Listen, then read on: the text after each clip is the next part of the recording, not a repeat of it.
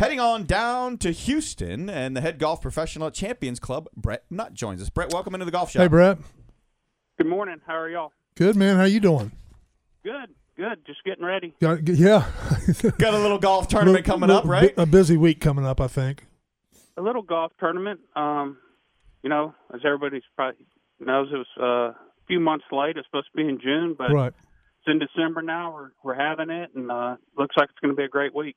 Yeah, the women playing down in Texas right now have been a little chilly and be a little nicer over the weekend here. But looks like when you guys roll up practice rounds and through the first couple rounds, some nice warm temperatures, and then maybe a little rain later in the week. Is that what I'm seeing? Yeah, yes. Mid-40s in the morning, warming up to mid-60s in the afternoon. There's a slight chance of rain next Friday or Saturday, but you know how the weather forecasts are; they could change. So it looks okay. So, if we're not familiar with the Champions Club, kind of give us a quick little overview of what we can expect to see. Are we going to see a classic USGA setup with some length, some rough, and some fast greens? What are we going to get? So the biggest change when we had to reschedule the tournament from June is Champions has 36 holes, Cypress Creek course, and Jackrabbit. The first two rounds are going to be played on both courses. Okay. It was originally scheduled to be on Cypress Creek, but with the shorter daylight, the ladies are going to be playing Cypress Creek and Jackrabbit. Makes sense. So I think that's going to be the biggest challenge is preparing for two golf courses. Lengthwise, it's going to be about 6,700 yards. It's big. Big golf course. The greens on Cypress Creek, the average square footage of the greens is about 10,000 square feet. To give you some perspective, a typical golf course maybe about 6,000 square feet. Right. So big greens on Cypress Creek. They'll be rolling about a 12.5 to a 13. So plenty of speed there. Bret, did y'all oversee with Rye as far as the fairways are concerned? We did not do any overseas. Really? Okay. No, but course is in great shape. It's been a pretty mild fall here, so fairways are still green. We did have a light freeze on Monday of this week, so the rough will be look a little dormant on TV, but the course is in excellent condition. You know, for people that don't know about Champions Golf Club, it was founded by Jackie Burke and Jimmy DeMeritt. Bret, I read an article, and a rich history, too. I mean, the 67 Ryder Cup, the 69 U.S. Open, the Tour Championship 5 times, the Houston Open 5 times, the U.S. Amateur in 93, and, of course, this year's 2020 U.S. Women's Open.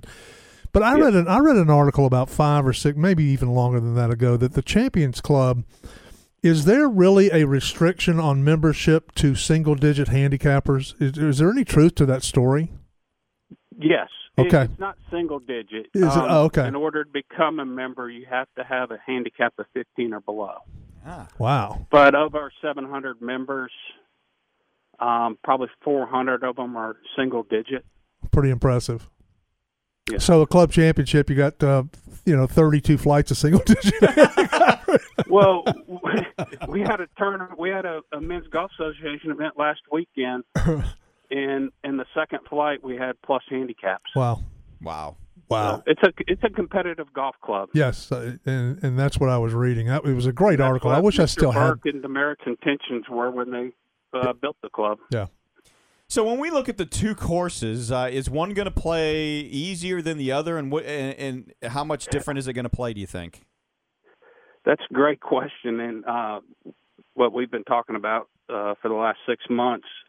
Yardage-wise, are going to be pretty close to the same, about 6,700 yards. Jackrabbit greens are a little smaller over there. It's a Fazio golf course, so around the greens there's more false fronts, more runoff. So I think that'll be challenging for the ladies on Jackrabbit. The greens on Cypress are a little bigger, but as far as the score between both courses, I could see it maybe being a stroke lower on Jackrabbit, but not a big difference. Wow. So could this come down to, if there is a little bit of weather on Friday, could this come down to, if you got to play the maybe the easier course during the bad weather, it might be a better opportunity for somebody? Or could it flip the other way around, that if you played the easier course the first day and lit it up, and then you hang on for dear life on the harder course during weather? Yeah. Which way could this play out? Yeah, I think the weather, looks okay. I don't think the weather hopefully won't be a big factor. But I would say the winning score somewhere around 3 under par would be my guess. Wow. Nice. I like that. See, that's what I like from I think the scoring average, like I said, I think the scoring average between the two courses is going to be very, very close. Okay. Yeah, so is this a thing where we're going to get to see good shots rewarded with birdies, but bad shots we're going to see doubles? Is this kind of what we're setting up for? I think so. I think the USGA and the setup, they want it fair. Like you said, if you hit a good shot, you want to be rewarded and have a chance to make a birdie.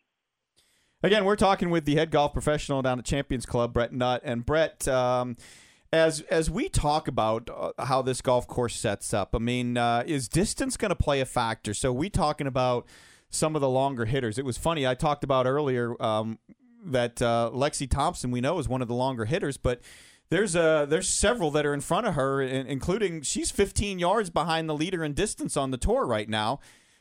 Is length going to play a factor in this, or is it more about maybe hitting fairways and greens and then whoever rolls the rock the best? I think, obviously distance will. I think the longer hitters will have a slight advantage, but the rough is going to be about 3 inches, so you're going to have to keep the ball on the fairway. And then, like I said, the greens on Cypress being 10,000 square feet, it won't be anything, a lot of 60, 70-foot putts. So whoever's putting very well has good distance control with the speed of the greens, I think will have a good chance to throughout the week. Yeah, so 3 under, huh?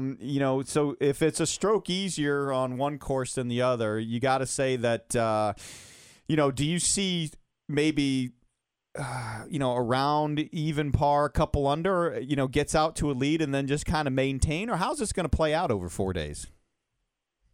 I think if you can, par 71 on both golf courses, so par is going to be 284. But I think it's going to be, someone 71, 70, 70, 71, somewhere in there. I don't think we're going to see a real low score. I think maybe a 5 under would be probably one of the lower scores for the week. Bret, how wide are the fairways cut in general?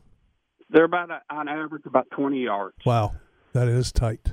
No, we know the women are very accurate compared to the men. They are. But not really when you're hitting at 286. Come on, you know. So this is going to be one of those things where we're looking at not necessarily stats across the board, but maybe we're looking at total driving between distance and accuracy. Whoever's at the top of the leaderboard of that one might be the ones having success. I totally agree. And Bret, it's going to be a combination of both. And then I think at the end of the week, when you look at the putting, who had the fewest 3 putts, who led the field in putting, will be a big factor. And Bret, as you said, you've had a pretty mild late fall and early winter. Is the we in the South, understand how brutal Bermuda rough can be, especially when it starts getting a little dormant. And that ball drops right down to the bottom at 3 inches. That's pretty penal. 3 inches is very, very difficult. Our members here at Champions are going to be very happy when the tournament's over. Isn't it funny how they always want a bloodbath at their own course. The members have been, for the last 2 months, have been searching for balls in the rough. Really? So, wow. Yeah. So 3 inches may not sound like a lot. Oh, it's a lot. It's a lot. Yeah.